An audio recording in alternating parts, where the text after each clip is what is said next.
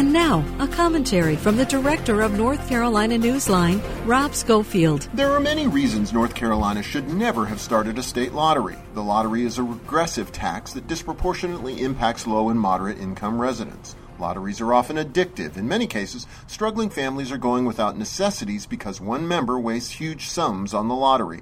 And as one of the most visible ways in which it interacts with citizens, lotteries send the terrible message that state government is little better than a snake oil selling huckster. Given this sobering backdrop and the growing prevalence of gambling throughout society, it's hard to imagine that the lottery could cause any new damage, but sadly, a recent announcement makes clear that it will. After years of selling tickets in retail outlets, the North Carolina lottery is now plunging into the world of online gambling by unveiling so-called digital instants. And while it may bring in more money, it's still a lousy idea. The bottom line, North Carolinians need their government to provide services, not act as a predatory carnival barker.